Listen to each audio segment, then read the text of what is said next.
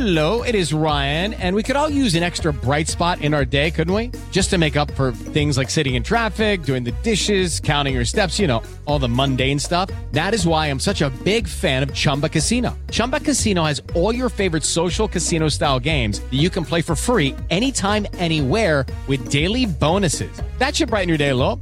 Actually, a lot. So sign up now at ChumbaCasino.com. That's ChumbaCasino.com. No purchase necessary. VGW Group. Void where prohibited by law. See terms and conditions. 18+. You ready? I was born ready.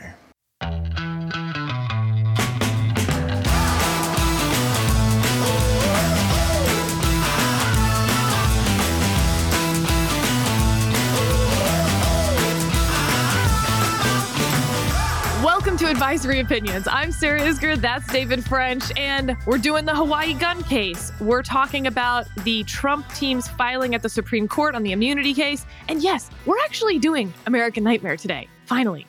But first, we talked about public accommodation law at the end of the last episode, and we got a lot of questions about why we didn't sort of weave in 303 creative. Remember, that's the Supreme Court case decided last term about whether a website designer must design websites for gay weddings and marriages, and whether she can do that without violating Colorado's public accommodation law.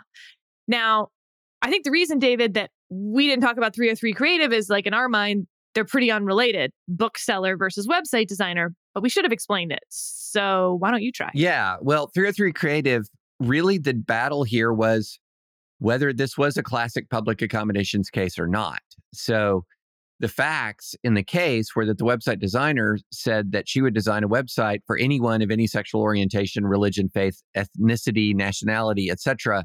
So therefore, she was not discriminating on the basis of these protected identities. She was just saying she was not going to design a website that had a message that she did not approve of. So her argument was that this was not really a discrimination issue at all. It was a compelled speech issue. And by the way, Colorado helped her out greatly by basically stipulating to that effect, saying she did not engage in discrimination on the basis of sexual orientation. She was not someone who was discriminating on the basis of identity. And so then once it became, can Colorado use its public accommodation law to compel someone to say a message, regardless of who the speaker was, say a message that she did not approve of? And that's why this case, and in my view, it actually turned out to be not that important from a First Amendment standpoint, because it was just, hey, we have 80 years of case law on this, and it says you can't do this. So I'm trying to think of, like, the equivalent for the bookseller. Basically, if they wrote books at the bookstore and someone said, I want you to write a book about me, then you would fall more into the 303 creative world? No, or it would be you have to stock a book by, maybe it's you have to stock a book by someone that this is a message. If you're not helping this person get their message out, then you are discriminating against them on the basis of their identity. That would be, I think that would be probably the counterexample that, no, of course, you couldn't go into a bookseller and say, hey, you have to stock my book. And then when the bookseller says no to me, I would say, well, why are you discriminating against me because I'm white and male? That would be a 303 creative scenario, and the bookseller would win that case.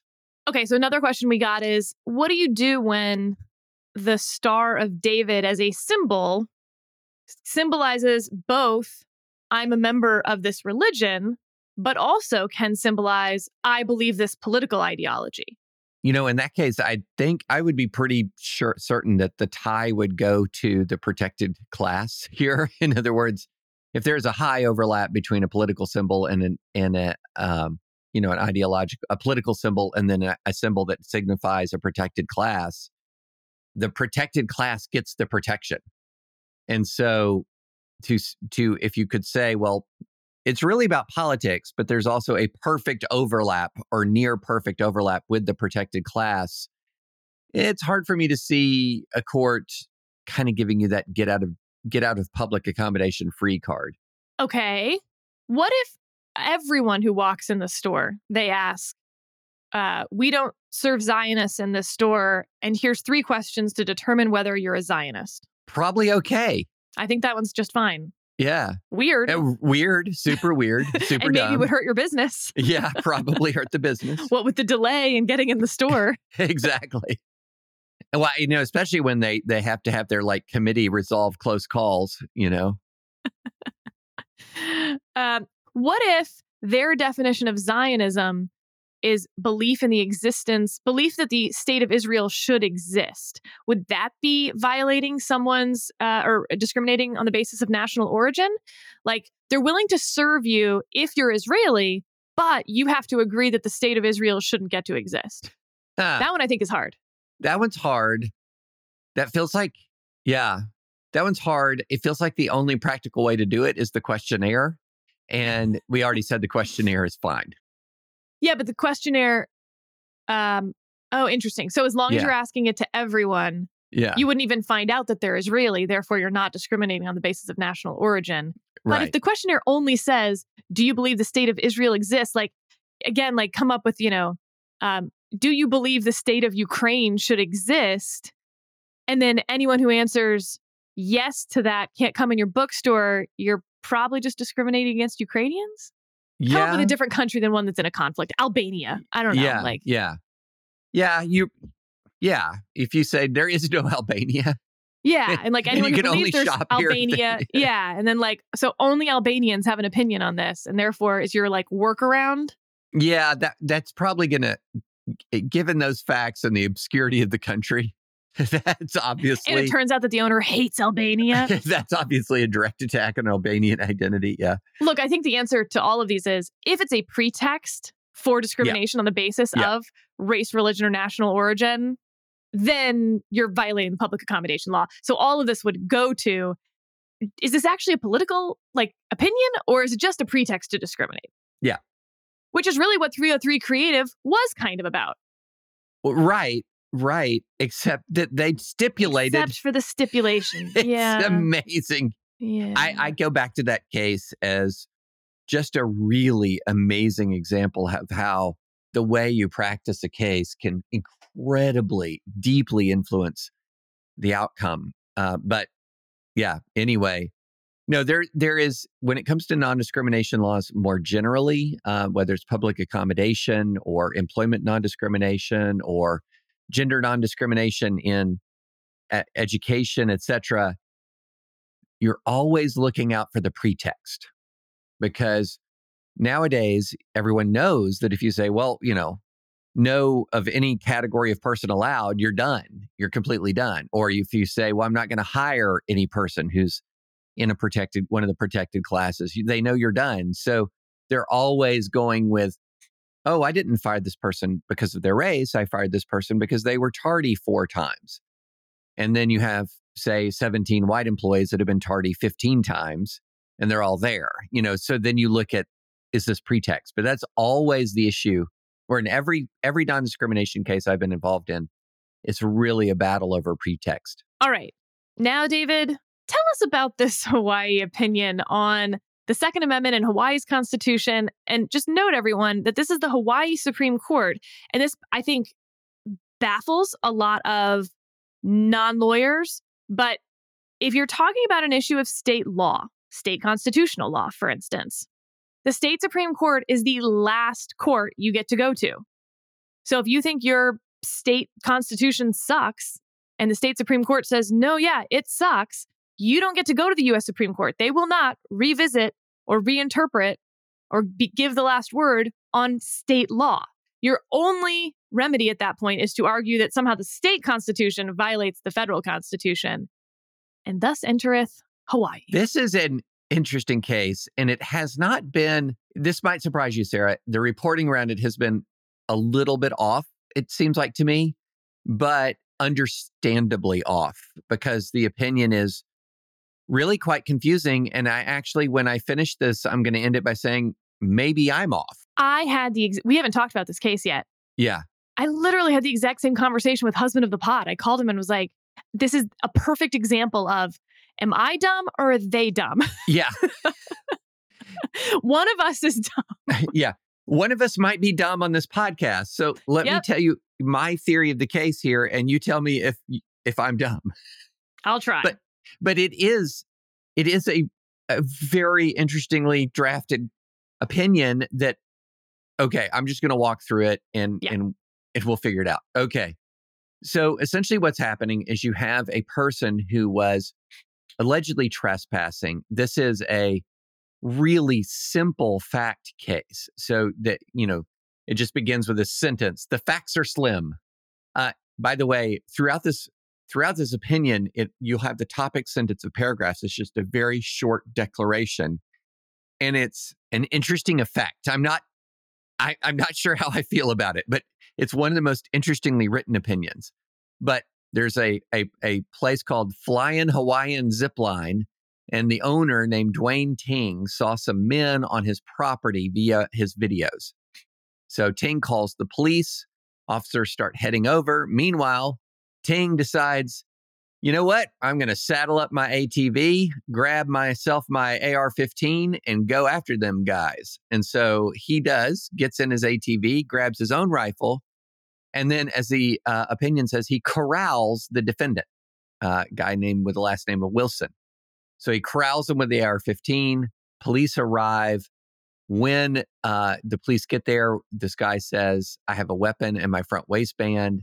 He lifted his shirt. He had a small .22 long rifle caliber pistol loaded with 10 rounds of .22 caliber ammunition. A records check reported that the pistol was unregistered in Hawaii, and Wilson had not obtained or applied for a permit to own a handgun. So Wilson moves to dismiss the case, basically saying, you can't prosecute me for just simply possessing a firearm for self-defense purposes outside the home. I've got a right to do it. Hawaii statutes that are limiting that right are too excessive. Classic kind of defense to this case, post-Heller, post-McDonald, post-Bruin. A lot of folks are challenging some of these firearms possession rules. And so the Hawaii Supreme Court, this is where, Sarah, it starts to get confusing. So the Hawaii Supreme Court is evaluating the Hawaiian Second Amendment. So the Hawaii Constitution has its own vision. I say Hawaiian Second Amendment. I don't know what number it is. The Hawaiian version of the Second Amendment. So the Hawaii Constitution has its own version of the Second Amendment, and it's nearly identical. There's no meaningful difference in the wording at all. And so they start interpreting, and as you said, Sarah, they start interpreting the Hawaiian Second Amendment, which is identical in language to, or nearly identical in language to, the federal Second Amendment. They then spend a long period of time, essentially, and this is where it gets really confusing. So tell me if you think I'm losing it here. So they then do a really long discussion of text history, tradition, all of the Bruin stuff, and essentially say Bruin is all wet. Therefore, under the Hawaiian Constitution, again, Hawaiian Constitution, that he can be convicted. So they go through and say Bruin is all wet. Therefore, under the Hawaiian Constitution, under Hawaii law, he can be convicted. And you're saying, well, wait a minute. Isn't there a Second Amendment here? Because isn't he also protected by the actual Second Amendment? Well, yeah. So then at the very end of the opinion, and I'm scrolling all the way down to it. So I'm going through page after page that includes a citation of, I kid you not, the law of the splintered paddle from sort of... Oh, we're going to go into Hawaii history here for sure. Oh, yeah. So there's the law of the splintered paddle. I mean, like, it goes into the spirit of Aloha within the Hawaii Constitution. I mean, all of this goes into ancient Hawaiian history, or maybe not ancient, but it goes into Hawaiian history. And then you go down, way on down. There's a whole section called the Aloha Spirit. And then at the very end, it says, we also hold that the Hawaiian statutes do not violate the Second Amendment to the United States Constitution. Quote, the right secured by the Second Amendment is not unlimited. The right is not a right to keep and carry any weapon whatsoever in any manner whatsoever and for whatever purpose, citing Bruin. States retain the authority to require that individuals have a license before carrying arms, citing Kavanaugh, concurrence, citing another couple cases. And it says they allow a person to carry a handgun for self-defense outside the home if they have a license. And then says there's no Second Amendment right here at all. And so, done. And so it's the weirdest thing. So they're saying it doesn't violate the state constitution because essentially the whole thing about Bruin is all wet. And it doesn't violate the federal constitution because, hey, you can have a licensing scheme done. And is that not weird, Sarah? Is that not, am I missing something here? I found it very weird. I want to look at the audience and say, did you follow how weird that was? Because it's a state constitution. They interpret it by essentially launching a broadside against existing Supreme Court authority, against existing Supreme Court authority. And then at the very end, they wrap it up by saying, well, that Supreme Court authority doesn't protect him anyway. Is that it? Is that right? So for those who are curious about the Hawaii Supreme Court, before we dive into the rest of this, they're appointed to 10-year terms by the governor of Hawaii, who picks from a list of 4 to 6 candidates sent from the Hawaii Judicial Selection Committee. The nominee is subject to confirmation by the state Senate. They have to be a U.S. citizen, a Hawaii resident, and been licensed to practice law for at least 10 years. Then, after 10 years, the Judicial Selection Commission can opt to retain an incumbent justice for another 10 years, mandatory retirement at 70 years old. So the Hawaii Supreme Court has 5 members currently. And for those who do not keep up with their Hawaii politics, in fact, there has been a Republican governor of Hawaii. Linda Lingle was the 6th governor of Hawaii from 2002 to 2010, and she was the first Republican elected governor of Hawaii since 1959. First female governor and first Jewish governor. I mean, I guess when there's only been 6, like a lot of firsts left to go there. Anyway, the Chief Justice has been appointed by her. The other 4 have been appointed by the following on Democratic governors. So I mention all that because there's a great book. I'm sure, plenty of great books about the history of Hawaii. But I am partial to Sarah Vowell's book, Unusual Fishes. We don't learn about the history of Hawaii as Americans, at least not in Texas. And it really is fascinating. And frankly, this opinion, maybe because of text history and tradition, maybe as a troll on text history and tradition. Feels like it. Felt a little trolly, honestly. But regardless, it did. Yeah. Walks through some of that history. I guess what I find odd about just that section is that it's walking through major points in Hawaii's history. So they walk through the deposition. Is it deposition when you depose someone? I guess it is. But are those 2 words the same? To depose someone and to depose a king? Same word, different meaning. Yeah. Okay. So there's the quasi deposition of the king, the Bayonet Constitution, where literally at gunpoint they make him sign away all of his rights as king. Basically, the daughter later says he absolutely would have been killed if he had refused to sign it. So she takes over on his death, same as a normal monarchy. Then she's really deposed the second she tries to actually be queen. So that takes us to 1893. And this whole time they're running through what the gun rights were at that point. Right. So then they walk through the 1898 to 1959 territorial governments sort of rules and regulations on guns. This line maybe stood out. Though the Hawaiian Islands were now ruled by a subjugating nation, Hawaii continued its historic tradition of strict weapons regulation. I mean, it's not false. No, it's not false. No, it's not you're false. a territory. Then, and I'll get the number slightly wrong, something like 94% of Hawaiians vote to become a state rather than to continue as a territory. Now, there's some argument that but those aren't great choices. Like, continue being subjugated or have full rights. It's up to you. Yeah, right. Exactly. They picked full rights. Thanks for that. They would have preferred, though, to have their country back. I'm more than willing to accept that as a distinct possibility. But regardless, they skip straight from the end of the territorial government to nothing. Like they don't ever talk about then how Hawaii's state constitution was changed or differed in any way from the territorial constitution. I just don't know the answer to that. Maybe the answer is none. Maybe the territorial constitution continued as the state constitution. But I found it odd to do a text history and tradition analysis that's basically only the 100/500 years before becoming a state, but then not touching what happens once they become a state. But you know what's fun about that, David?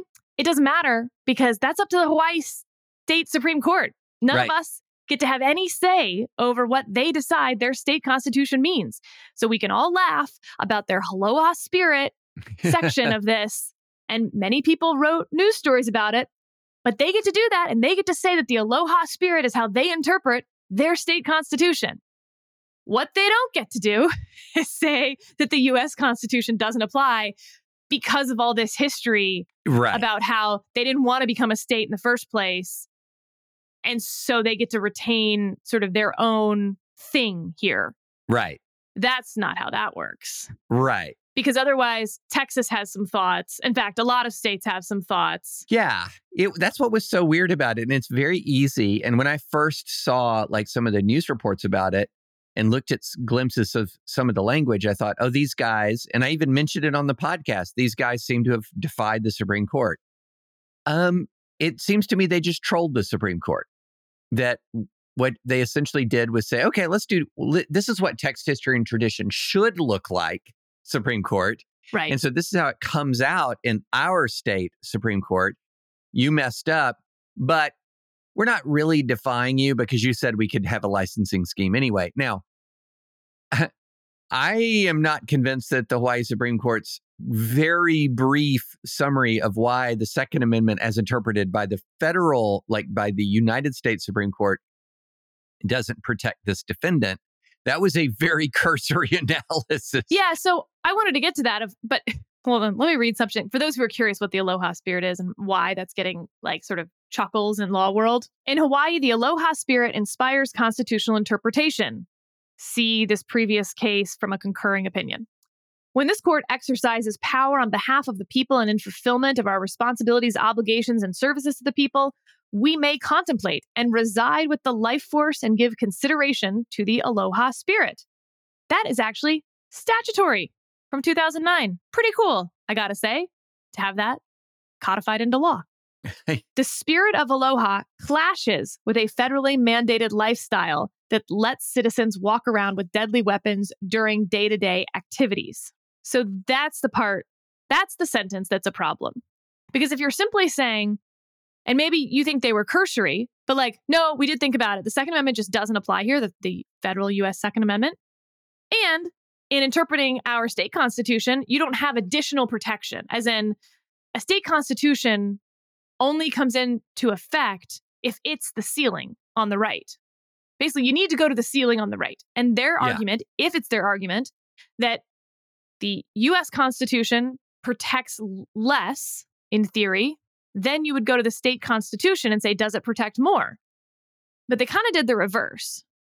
And that sentence is concerning because it seems to be that they're saying the U.S. Constitution is more protective than the state constitution, but we don't care because, quote, it clashes with the state constitution. And again, this is where I guess I get frustrated of being accused as being a both sideser because we get a whole lot of coverage of Texas trying to quote unquote defy the Supreme Court from the right and how all these people are trying to secede and they're nullifiers. But then no one's noticing this actual sentence in a Supreme Court opinion that says the spirit of Aloha clashes with a federally mandated lifestyle. That's, first of all, that's a weird phrase. That lets citizens walk around with deadly weapons during day-to-day activities. With the Lucky Land Slots, you can get lucky just about anywhere. This is your captain speaking. We've got clear runway and the weather's fine, but we're just going to circle up here a while and get lucky. No, nothing like that. It's just these cash prizes add up quick. So I suggest you sit back, keep your tray table upright, and start getting lucky. Play for free at LuckyLandSlots.com. Are you feeling lucky? No purchase necessary. Void where prohibited by law. 18 plus terms and conditions apply. See website for details. And we'll take a quick break to hear from our sponsor today, Aura. Ready to win Mother's Day and cement your reputation as the best gift giver in the family? Give the moms in your life an Aura digital picture frame, preloaded with decades of family photos. She'll love looking back on your childhood memories and seeing what you're up to today. Even better, with unlimited storage and an easy-to-use app, you can keep updating Mom's frame with new photos, so it's the gift that keeps on giving. And to be clear, every mom in my life has this frame. Every mom I've ever heard of has this frame. This is my go-to gift. My parents love it. I upload photos all the time. I'm just like bored watching TV at the end of the night. I'll hop on the app and put up the photos from the day. It's really easy. Right now, Aura has a great deal for Mother's Day. Listeners can save on the perfect gift by visiting auraframes.com to get $30 off, plus free shipping on their best-selling frame. That's AURA frames.com. Use code advisory at checkout to save. Terms and conditions apply. Okay, but David, here's my question to you. At one point, they say, for instance, the Second Amendment only protects law-abiding citizens. By definition, Wilson was trespassing, therefore he wasn't law-abiding. Therefore, Second Amendment doesn't even apply. And then second, they sort of say, and again, it's pretty short, as you noted, even if it does apply, he's walking around, never tried to get a permit, putting it in his waistband. The Second Amendment doesn't protect that. Like, the state can require you to get a permit. Therefore, the Second Amendment doesn't apply to you because you never even bothered to try to get a permit. So it's not like you can challenge our permitting process as being too onerous or in violation of the Second Amendment. So take those two arguments separately, David. One, can you say someone is not protected by the Second Amendment if they're not law-abiding? And the example of not being law-abiding is trespass, because that was brought up in some of these recent arguments, Rahimi, for instance, where Justice Roberts says, so what if you're speeding? What if it's something unrelated to owning a gun? Now we can just say you don't have a Second Amendment right because you're not law-abiding anymore because you got a speeding ticket. I mean, that's the heart of the Rahimi case. That's the case about the domestic violence order that then basically suspends someone's Second Amendment rights. So take that one first. Yeah. So I don't think it's the heart of the Rahimi case, because the Rahimi case, the order is very directly related to a demonstration of physical danger to another person. So you have a domestic violence restraining order, which indicates that you're a threat. And it's, in his case, it's an agreed domestic violence restraining order that says he's a threat. And so therefore disarming someone who has demonstrated in a quite concrete way that they're a threat makes a lot more sense than sort of saying, okay, if I'm lawfully carrying, and let's say I'm lawfully carrying a weapon, and I suddenly go from 65 miles an hour to 70, by accelerating those 5 miles an hour, I'm now no longer lawfully carrying the weapon. I don't think that's going to fly. Or I'm walking across some property. This guy, he says it was an inadvertent trespass in the case. It's that we weren't intending to violate this guy's property rights. You're walking in the woods and you cross a property line without knowing it. Suddenly the fact that you're carrying a gun when you do that adds a whole new criminal charge. I'm not so sure about that, Sarah. I think that you're going to have certainly under the current case law, you're going to have problems. The other part regarding licensing and permitting, so Bruin is that a state cannot have a may issue. It cannot be a may issue state. It has to be a shall issue state. But a shall issue state does not mean constitutional carry necessarily. So the differences are, a may issue meant that I have to show that I have a reason for the gun. And a state official subjectively using, various criteria, but he makes a subjective determination about my ability or my right to possess a firearm and carry one for self-defense. And the Supreme Court says no to that. But it does not say then it has to be constitutional carry, which is any person who's eligible to buy a firearm can also carry a firearm. Just the constitutional right is their gun permit. So there's no indication the Supreme Court's going that far. So you can have a carry permitting process as long as it is not subjective. So you have to have a class, you have to pay a fee, you have to get a fingerprinting, et cetera, which is like what all I did when I got a carry permit in Tennessee years ago. Such a humble brag. and so, that is lawful, but not all of those will be lawful. So if you say, okay, Supreme Court, yeah, we'll let you have a permit for a gun, no matter who you are, if you pay us $1 million. Obviously, you can't put that high a barrier, but you can put some barrier. And missing from the opinion really is a meaningful discussion of the actual permitting standards in Hawaii versus the Second Amendment, as opposed to versus the Hawaii Constitution, which you're right, Sarah, is entirely the province of the Hawaii Supreme Court to interpret. But the Second Amendment is hovering over here, and their discussion of the actual Second Amendment is so short and cursory. It's so conclusory that it's easy to sort of think that, hey, that whole discussion of the Hawaii Constitution, that was really our Second Amendment discussion too.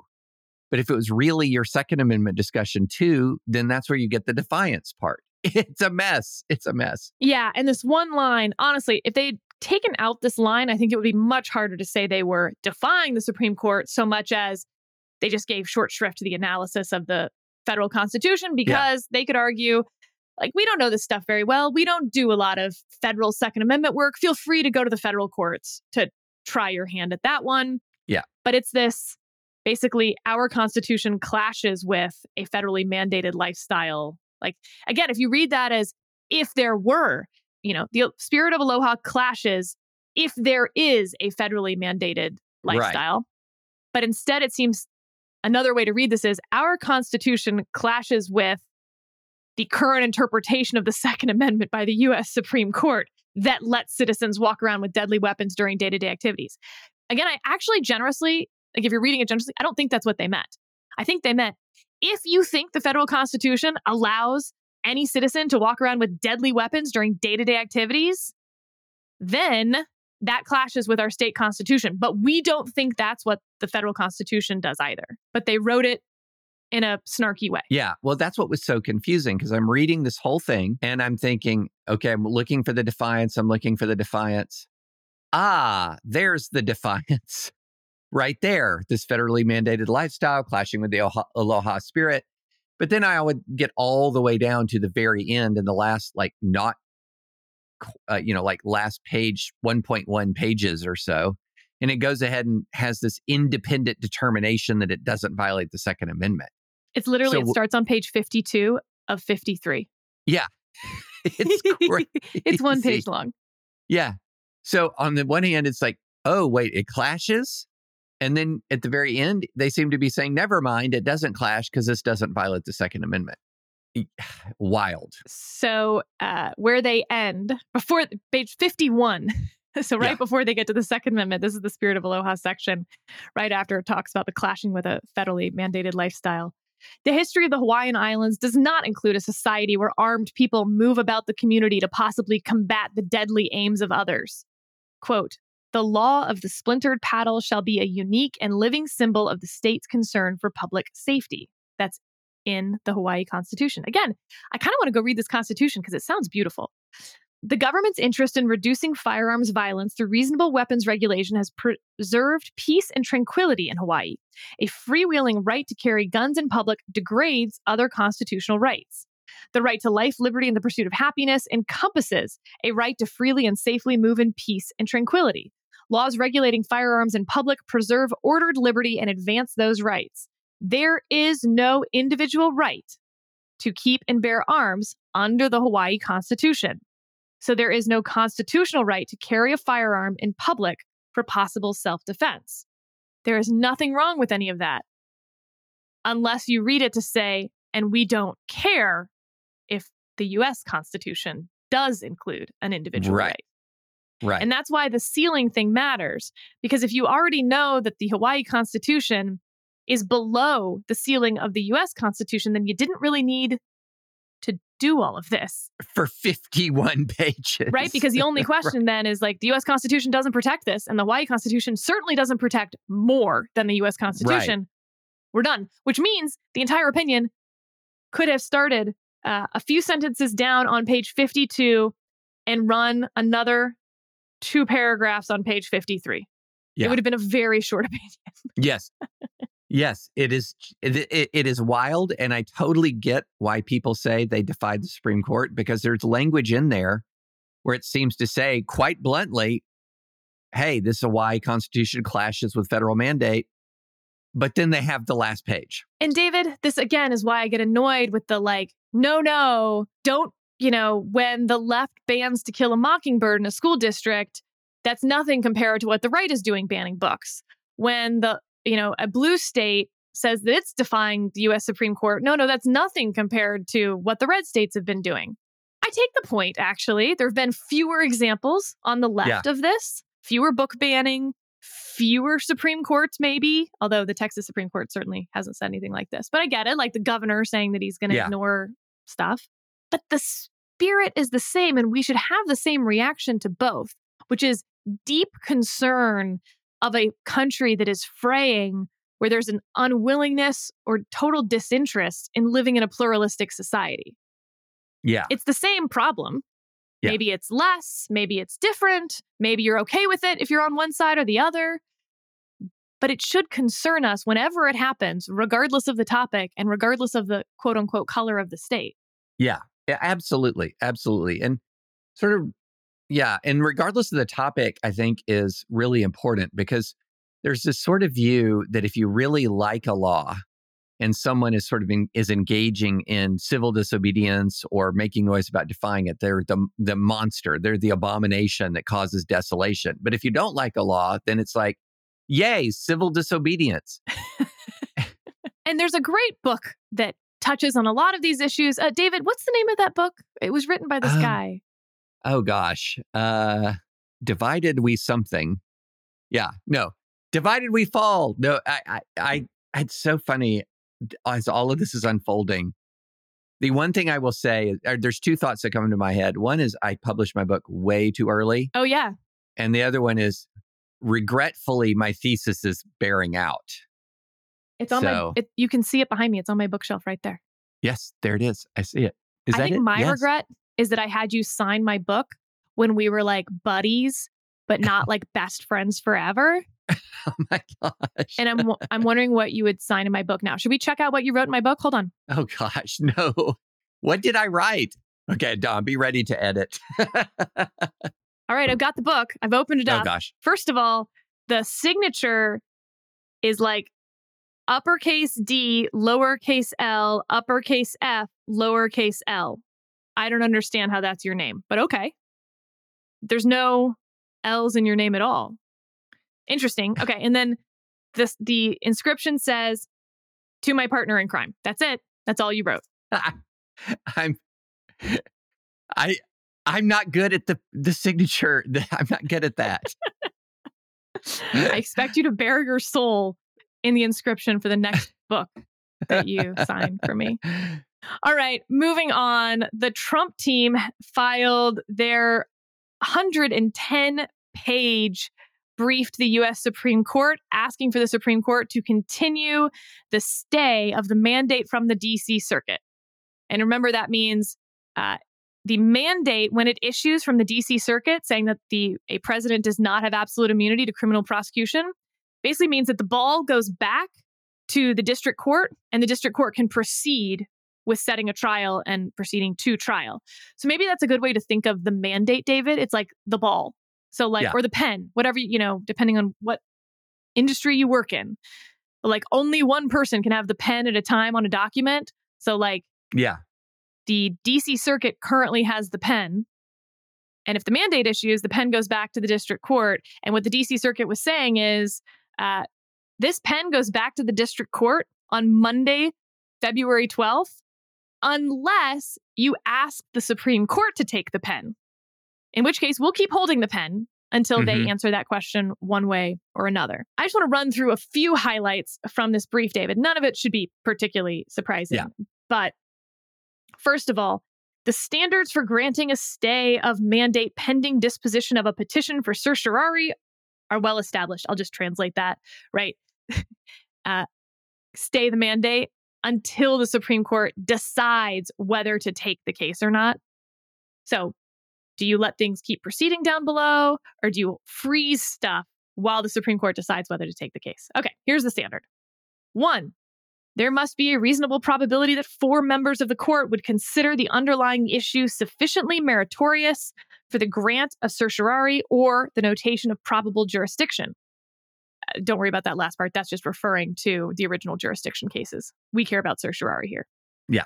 2, there must be a significant possibility of reversal of the lower court's decision. 3, there must be a likelihood that irreparable harm will result if that decision is not stayed. I am so sorry, non-lawyers, that we use all sorts of words to talk about different levels of probability. So like reasonable probability, significant probability, and a likelihood.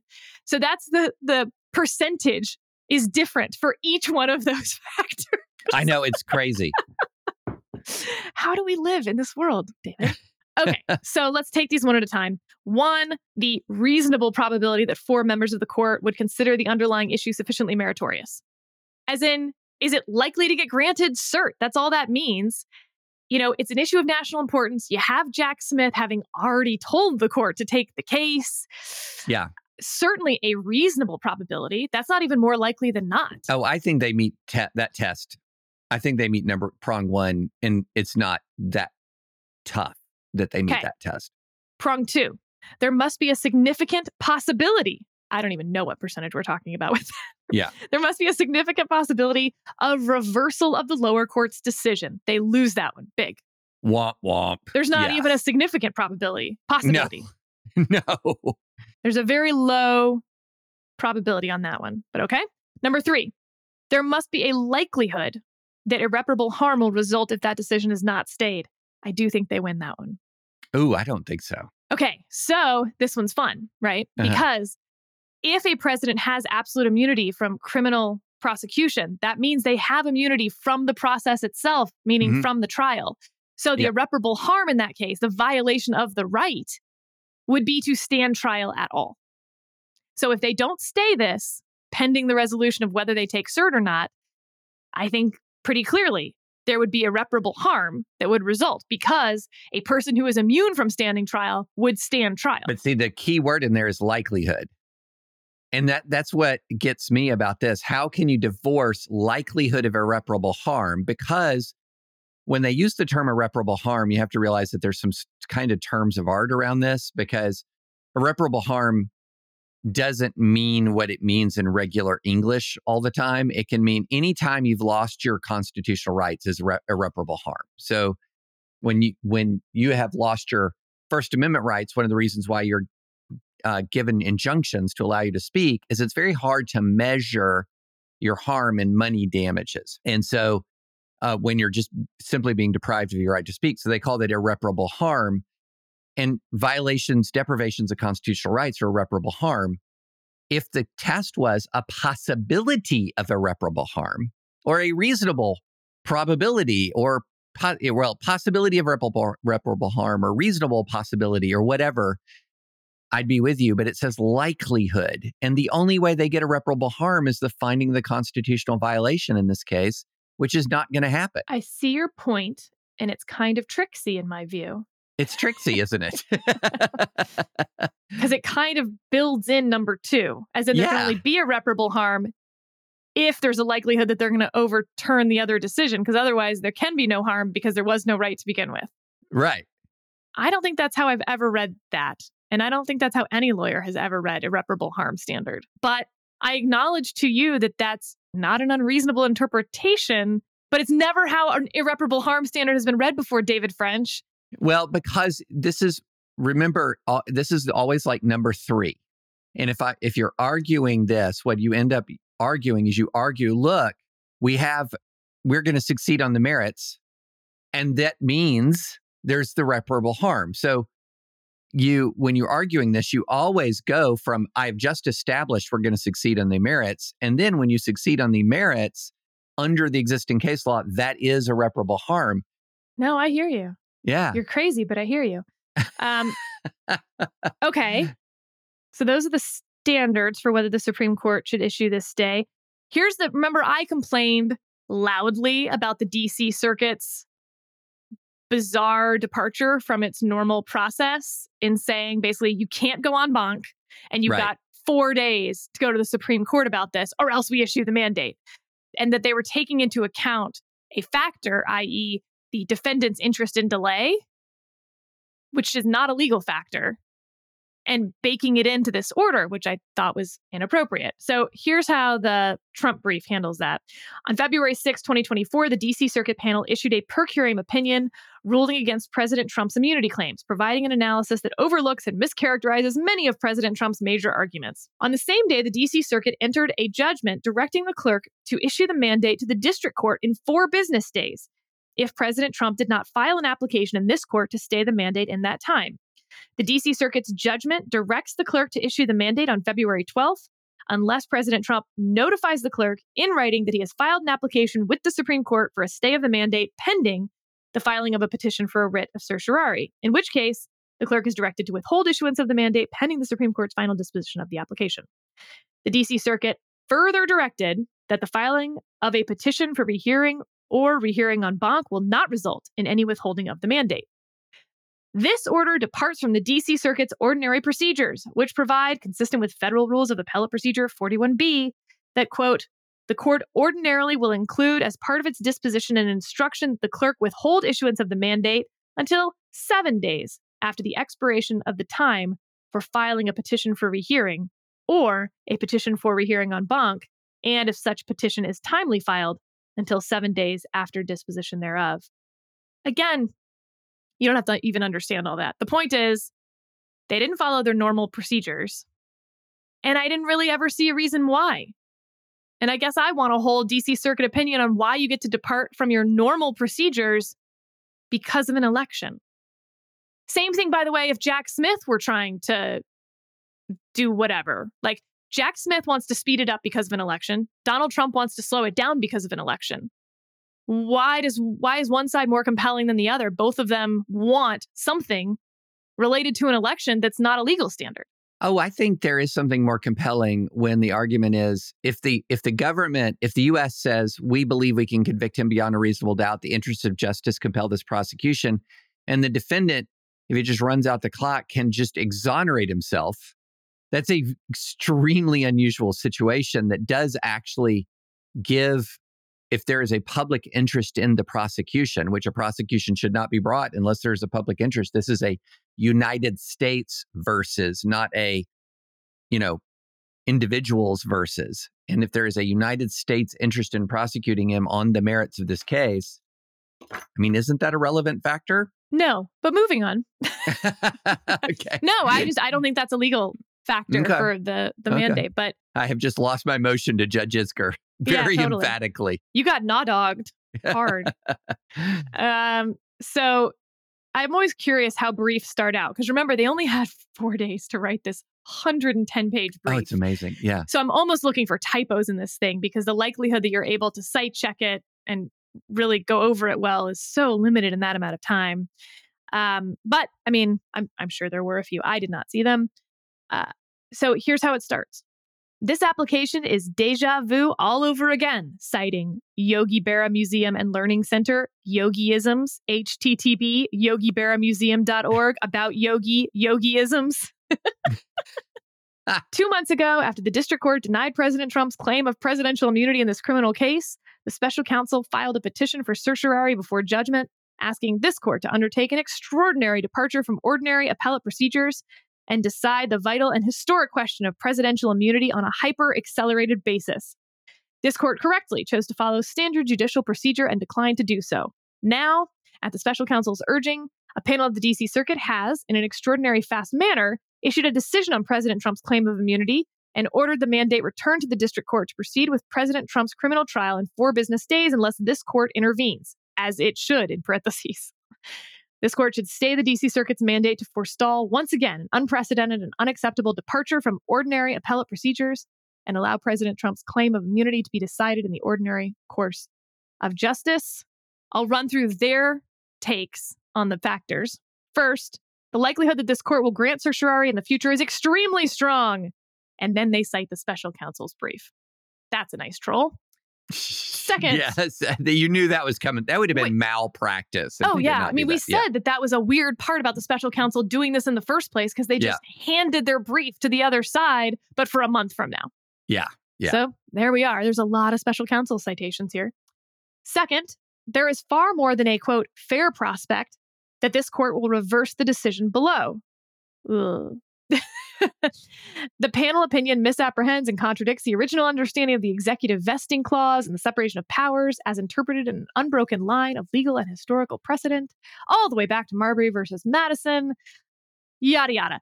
I mean, I already said that I thought they got part of that immunity discussion wrong because they skipped over and conflated what ministerial and discretionary mean and basically blew up ministerial so much that anytime there's a statute, something's ministerial, which actually just undoes any distinction between ministerial and discretionary.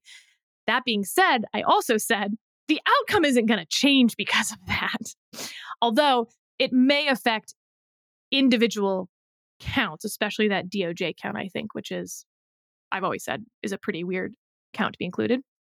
Third, absent a stay, the irreparable injury is inevitable. It is axiomatic that President Trump's claim of immunity is an entitlement not to stand trial at all and to avoid the burdens of litigation pending review of his claim.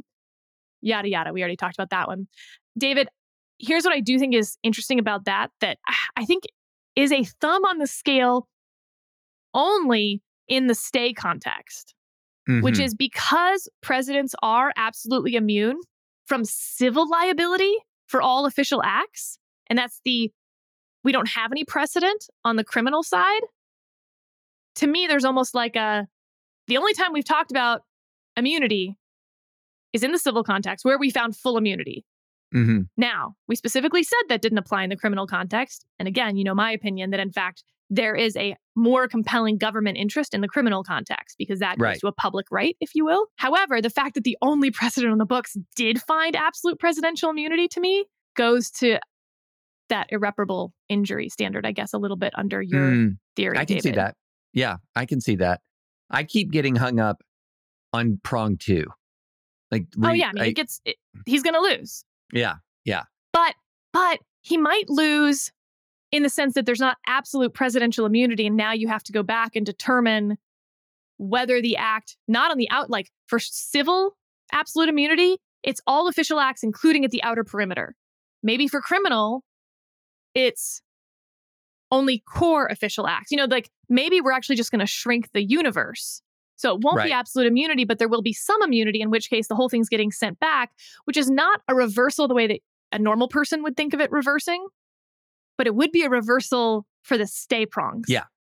Yeah, it would be a reversal for the stay prongs. And, you know, the one thing I keep thinking about is if you just took this in a vacuum and if you evaluated, it's not Donald Trump, it's Donald Smith, and they're making a claim with an equivalent level of underlying merit, the stay is not getting granted.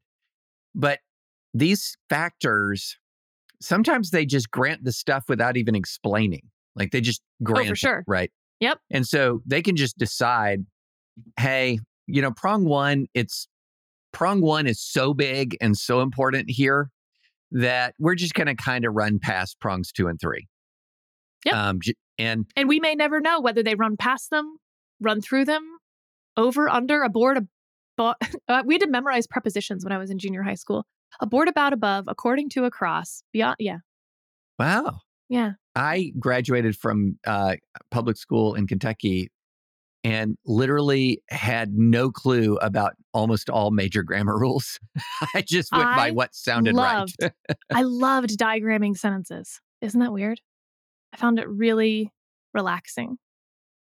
Really relaxing. And it was one of those things that the older kids would always tell you, like, oh, just wait till you have to diagram sentences. So it also in my head was something that like adults do, even though it turns out that no adults diagram sentences. Yeah. No, I've never. But, you know, Nancy, my wife, she can diagram the heck out of a sentence. It is like she's in her element helping my youngest in grammar. I'm looking forward to it. Yeah.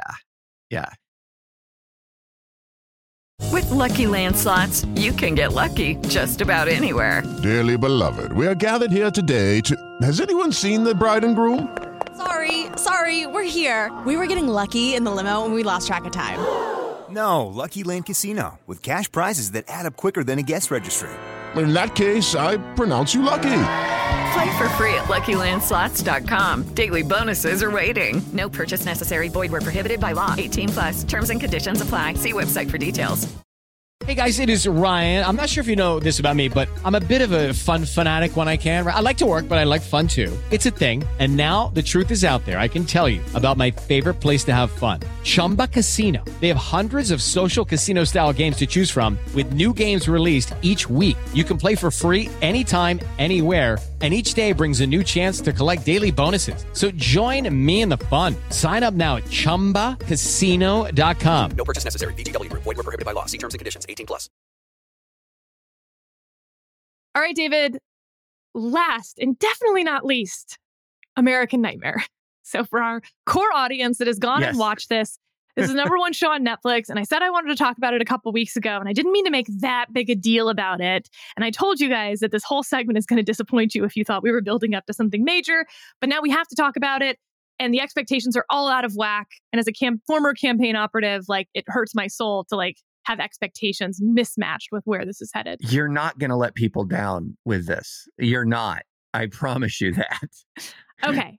So there's a few things worth noting here. And spoilers, right? If you haven't gotten to watch this show and you think you're going to, but also don't. It's not actually that good. I watched it because I had a whole bunch of friends texting me saying OMG, you have to watch this. And I was like, that's weird. I don't really watch true crime documentaries, but yeah, whatever. I've got 2.5 hours to spare. I was on a plane. So a man basically walks into a police station and says, my girlfriend was kidnapped at gunpoint last night. Please help me. To which they say, what do you mean last night? It's 3 p.m. What? Why are you only getting here? And he says, look, they walked into our bedroom while we were sleeping. There were strobe lights. There were 3 dudes. They held a gun to our head. They made us drink sedatives. And then they told me that there'd be a camera on me and that if I tried to call 911 or anything, they'd kill her. So when I woke up, there was a camera on me. And so I didn't, but then I just realized there's no ransom coming in. They're not answering or whatever. And so then I called 911 and I don't know what else to do. And the police immediately jumped to the conclusion that they had some fight. The boyfriend accidentally killed her. Then he freaked out, didn't know what to do for a few hours, and decided to come up with this whole kidnapping story. So they're interrogating the heck out of him. So let's just stop right there, David. In the show, that's portrayed as unfair and bad police work. No, because that's 99% of the time what's happened. Right? Yes. The boyfriend did it. The husband did it. For those who've watched The Staircase, now I'm a little biased because obviously I've raised lots of owls. No, the owl didn't kill her, you dum-dums. The husband, like Occam's razor, which is more likely? The owl did it or the husband did it? It's always the boyfriend, David. And the more elaborate story the boyfriend or the husband concocts, with the more amount of time between the commission of the crime and the reporting of the crime, this would be like the grizzled detective talking to the young detective. He's like, boss, I got a live one. I've got the boyfriend in. He was locked up all on his own for 15 hours. And the grizzled veteran says, son, she did. The boyfriend did it. The boyfriend did it, son. And Okay, so that's the first part that I find outrageous, to blame the police for thinking that this is the same crime they've seen over and over again. However, 48 hours later, she walks to her parents' home 400 miles away from where she was with her boyfriend. And she tells the exact same story as the boyfriend. Mm-hmm. These men walked in, we were held at gunpoint, they made us drink this sedative. I was put into the trunk of a car. Then I was transferred to another trunk of the car. I'm hearing traffic go by. And then I'm held at this cabin. At first, she says she wasn't sexually assaulted. Then she says that, in fact, he said if she told the police that she was sexually assaulted, he'd kill her family. But she then tells the police that she was, in fact, sexually assaulted twice. Now, here's where it does get a little weird for the police. They then assume she's lying. Yeah. And it's because the movie Gone Girl had come out recently. And when interrogating the boyfriend, they found out that the boyfriend had been texting with his ex-girlfriend and that she had found it and had been super pissed, as one would be, generally speaking. So they think that she's Gone Girled herself. That doesn't make any sense. The whole point of Gone Girl is that she's like gone. Yeah. And then he gets charged. Like, you wouldn't come back after 2 days. And I It's don't not know. come back girl. Yeah. Right. And like in the movie, she comes back, but only to like then have him. Oh, I don't know. Like, if you haven't seen the movie, it's actually a pretty good movie. I've not seen the movie. You know what, David? You know what I liked about the movie? It was an original premise, not a story that we've already done before. Did you know they're remaking the movie Twister? Yes, I saw that. Yep. What? It's not I like know. that movie was made in black and white or before there were talkies. And it's not like everyone's saying, you know what we need? Another Twister. Twisters. Like, yeah. It's, wow. Okay. Anyway. Really Although weird. it did look kind of cool. I know. Well, who doesn't love a tornado? Okay.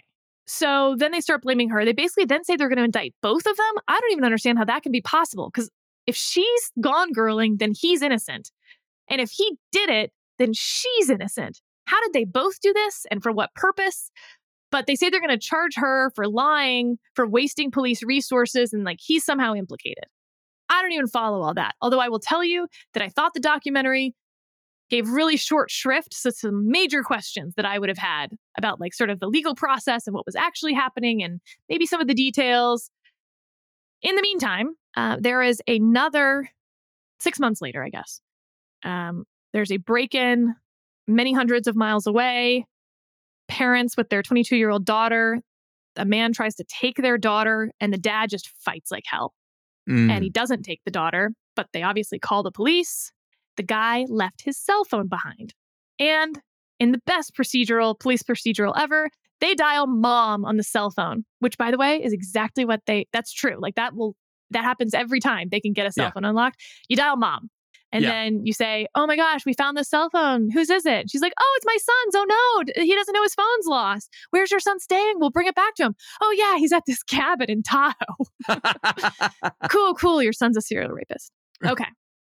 So they go to the cabin in Tahoe and they find this guy. He's been wanted for stalking, peeping, sexual assault, but they've never been able to bring charges.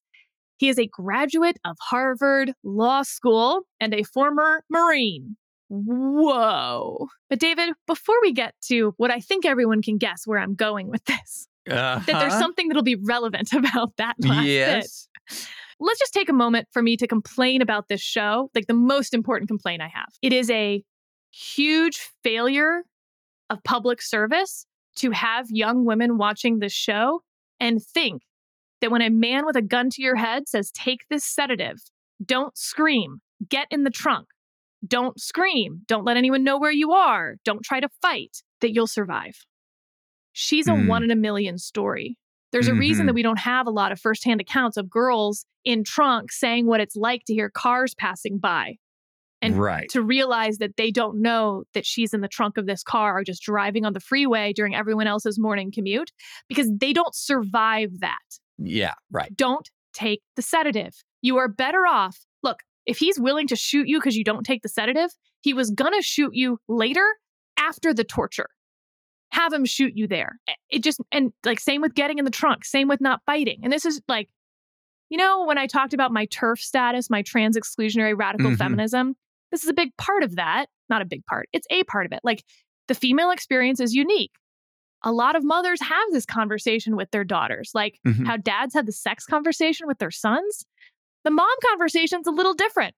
If he tells you to get in his car at gunpoint in the parking lot, get shot in the parking lot. You're better off. Because if he's willing to shoot you in the parking lot, he was going to shoot you later. And if he's not willing to shoot you in the parking lot, get away before he rapes you. Right. They never discuss that in the show. It is a miracle that she is alive. She's now the mother of 2 children. She married the boyfriend.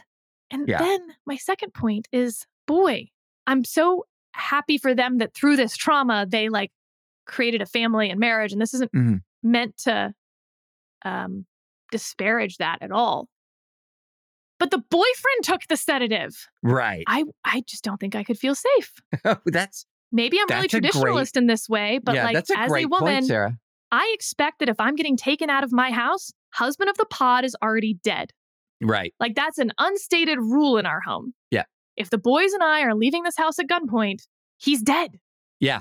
That's the only way that happens. It's an important part of our marriage, actually. Yeah. No, I like, get it. I get it. We've heard, I'm sure y'all have done this, like you've heard sounds in the house. Mm-hmm. I don't get out of bed for that. And not because I'm asleep and lazy, though I am. But no, it's because they're supposed to kill him first. Right. Give us a little bit of time to see if we can get out or fight or whatever else. So that's weird. But here's the turn, David. Yeah, I'm waiting. I'm like, we got to get to the turn here. We got to get to the turn. So he graduated from Harvard Law School after my 1L year, and then he stayed around and was a research assistant on campus. I mentioned after my friend Will Consovoy died that Will literally saved my life one time, but I didn't tell the story, so I'll tell it now. After I had worked for Will at Wiley Ryan, he was coming on a recruiting trip to, recruit other law students. And after his day of recruiting, I met him for a drink at a very fancy hotel bar at the Charles Hotel. And I had like 1 or 2 sips of a martini and I knew something was wrong. Right. And it was a weird instinct, but my instinct was to run. And so I tried to run out of the bar. I only made it about 3 steps. I fell, I hit my head. At that point, of course, it's a little bit of a to-do, right? And so the hotel staff manager, whatever, takes me out to the lobby and sits me in a chair. And this man says, "I'm so sorry." He's super like apologetic. He has a very, meek demeanor. Mm-hmm. Mm-hmm. And he's saying, "She's my girlfriend. I'm sorry she had too much to drink. I can take her home. I'm so sorry for the inconvenience and to make a scene." Huh. And I'm having trouble talking. Right. I'm like sort of in and out. And the only thing I can sort of say under my breath is, "I don't know him. I don't know him. I don't know him. I don't know him." And Will Consovoy then notices that like I'm not coming back from the bathroom. Yeah. Yeah. And he looks and clearly and Will is a huge guy. He's big and he's burly. And as it turns out, he's not actually scary, but he definitely could kill you with his bare hands. And so he walks over and he's like, "Oh, what's going on?" And this guy's like, "Oh, this is my girlfriend." And he's looking at me because he doesn't know me well. For all he knows, that is my boyfriend. Right. And I'm just sort of clearly out of it and dazed and saying, "I don't know him." And Will just gets big, burly bear. And the hotel manager's trying to get me out the door with this guy. Yeah, yeah. And Will's like, "She says she doesn't know you."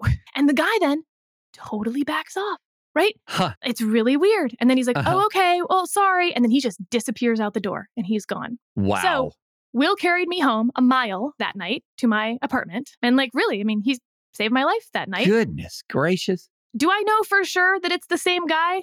I don't. I'm one of those people who absolutely thinks that memories are incredibly fallible, that witness lineups are pretty horrible ways to put people in jail. But my physical description would match 100%. The demeanor matches 100%. And then you're just like, interesting. Yeah. Wow. Wow. First, I'm sorry that happened to you. That's horrible. With a capital H, horrible. Except it was it's weird. It was inchoate, So it wasn't horrible. It wasn't particularly traumatizing because nothing happened except that Will and I became wonderful lifetime friends. Right. Because he carried me home that night and protected me. And I was always incredibly grateful that he instantly believed me, that there wasn't a question of does Sarah have some shady personal life? Right. Exactly. No, he was just instantly like, "Nope, I believe her. I don't know you. And we're done." Yep. Yep. Yeah, that's unbelievable. But I'm so sorry that happened. And it feels like, what's the Harvard Law universe of people like this, right? Right. Gosh. Really, really weird.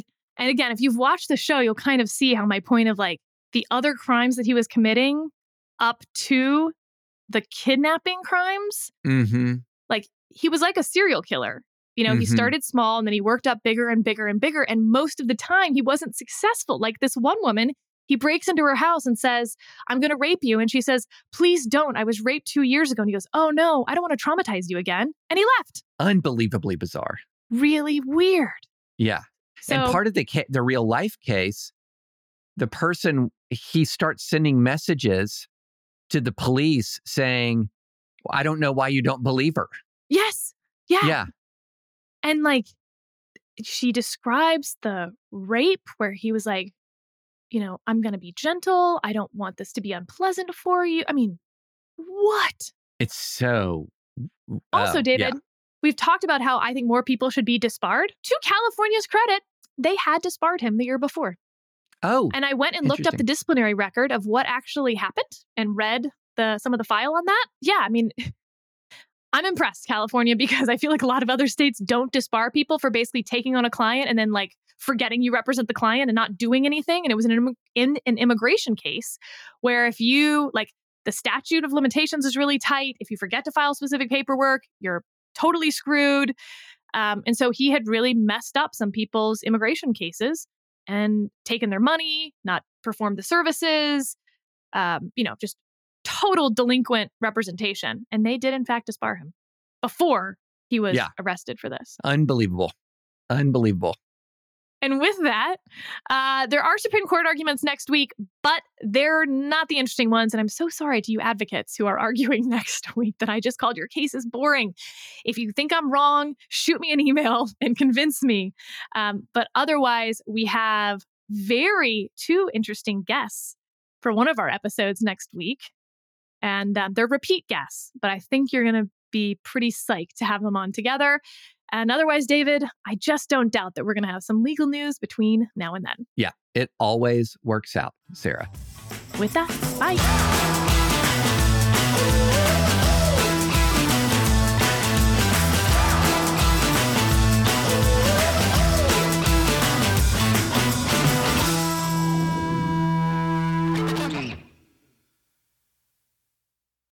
With the Lucky Land Slots, you can get lucky just about anywhere. This is your captain speaking. We've got clear runway and the weather's fine, but we're just going to circle up here a while and get lucky. No, nothing like that. It's just these cash prizes add up quick. So I suggest you sit back, keep your tray table upright, and start getting lucky. Play for free at LuckyLandSlots.com. Are you feeling lucky? No purchase necessary. Void where prohibited by law. 18+ terms and conditions apply. See website for details.